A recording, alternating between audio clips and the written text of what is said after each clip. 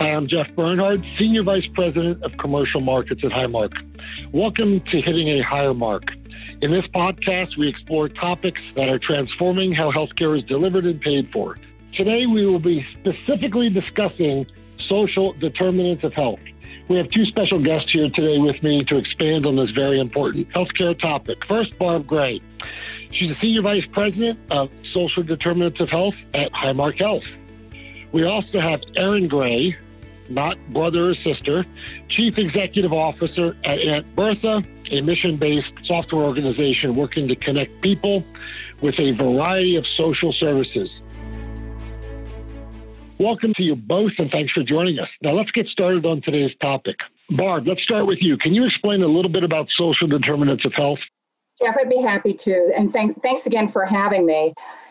Jeff, as you know, I'm a clinician by training and registered nurse for many, many years. And so I can say with great honesty that clinicians and healthcare providers typically have looked through a clinical or maybe a mental health lens when we're taking care of our patients.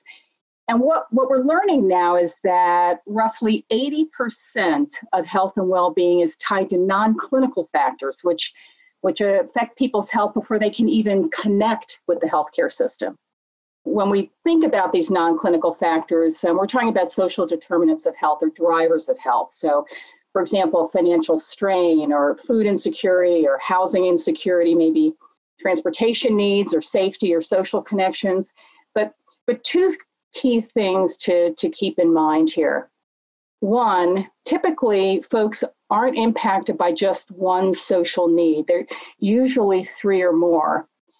And two, and this is surprising to many people, is that social determinants don't affect or apply just to the Medicaid or the CHIP populations. All lines of business, whether it's ACA or commercial business or whatnot, has shown to be really impacted by social determinants of health. And this has been especially true during the COVID pandemic. And basically, our goal is to first identify and then effectively address barriers to health. So, in other words, just knowing our customers' social needs isn't enough. We need to connect our customers to needed services. And that's why we came together with Erin's organization, Aunt Bertha, to create Highmark Community Support, powered by Aunt Bertha.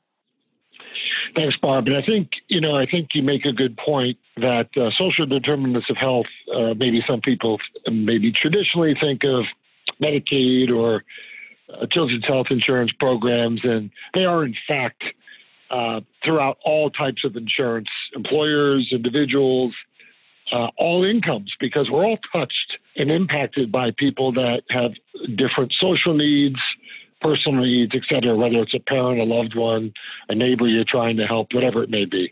Absolutely.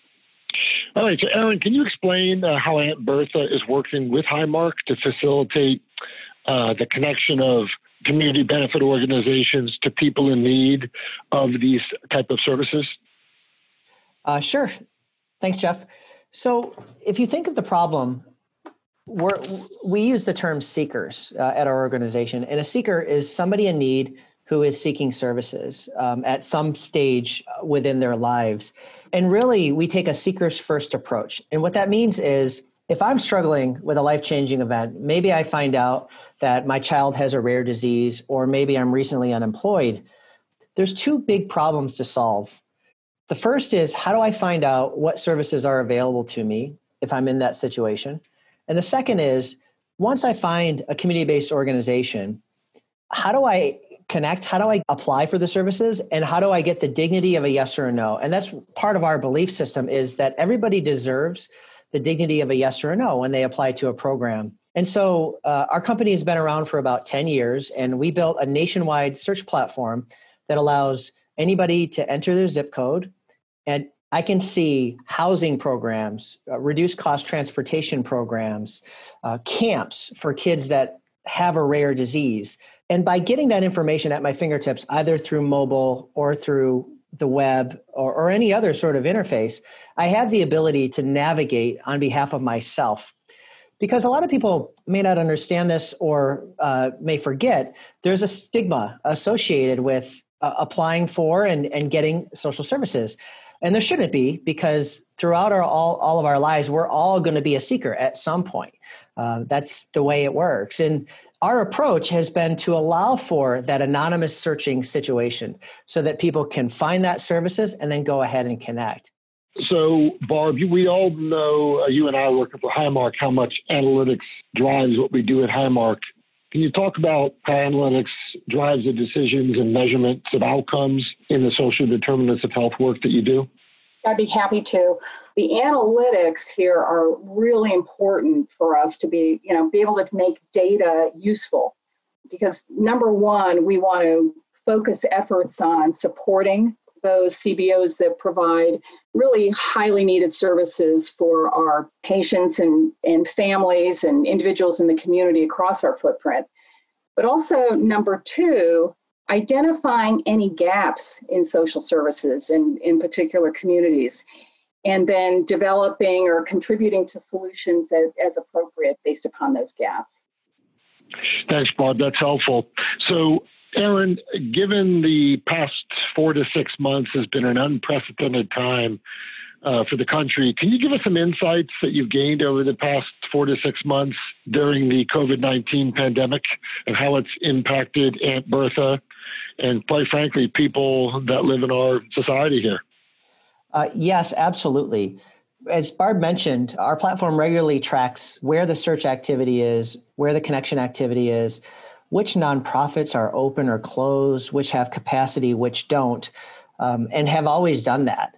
What normally was around probably 20% of search activity in the food category jumped up to nearly 65 to 70% of search activity nationwide. So what you found is people, maybe they were not mobile and didn't have a chance to or were afraid to drive to the grocery store to get food. So we saw a lot of search activity for food delivery. And what's interesting is we were able to see for every zip code in the United States, not only were they searching for food delivery programs, but we were able to see where supply wasn't meeting demand. And that was pretty fascinating. Thanks, Erin. Barb, so let's talk about application. Can you give examples of other initiatives that Highmark has started in addressing social needs that are barriers to good health? Happy to do so, Jeff. And as you know, Highmark has had a long history of community partnerships, but a couple of recent partnerships come to mind relative to SDOH programs. And truly, community partnerships are absolutely key when it comes to successful programs. One that comes to mind is a Northside project. This is where we are partnering with numerous community organizations in the Northside, which, for those of you who are not familiar with Pittsburgh, it's a socially vulnerable community just outside Pittsburgh.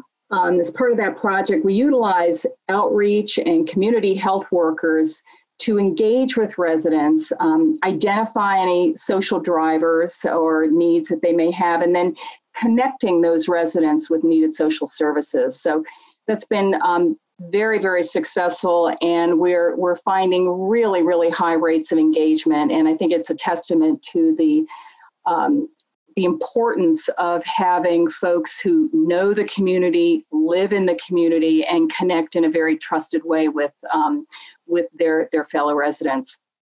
Thanks. Where would you recommend that people that are listening go for more information about community support? Barb, let's go with you first. There are a couple of websites, Jeff. One would be highmark.auntbertha.com or highmarkanswers.com.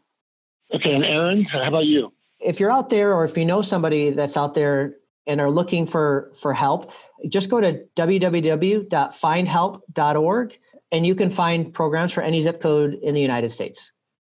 All right. So, Erin, I have to ask you, where does the name Aunt Bertha come from? I think everybody listening to this podcast has an Aunt Bertha, but where did it come from?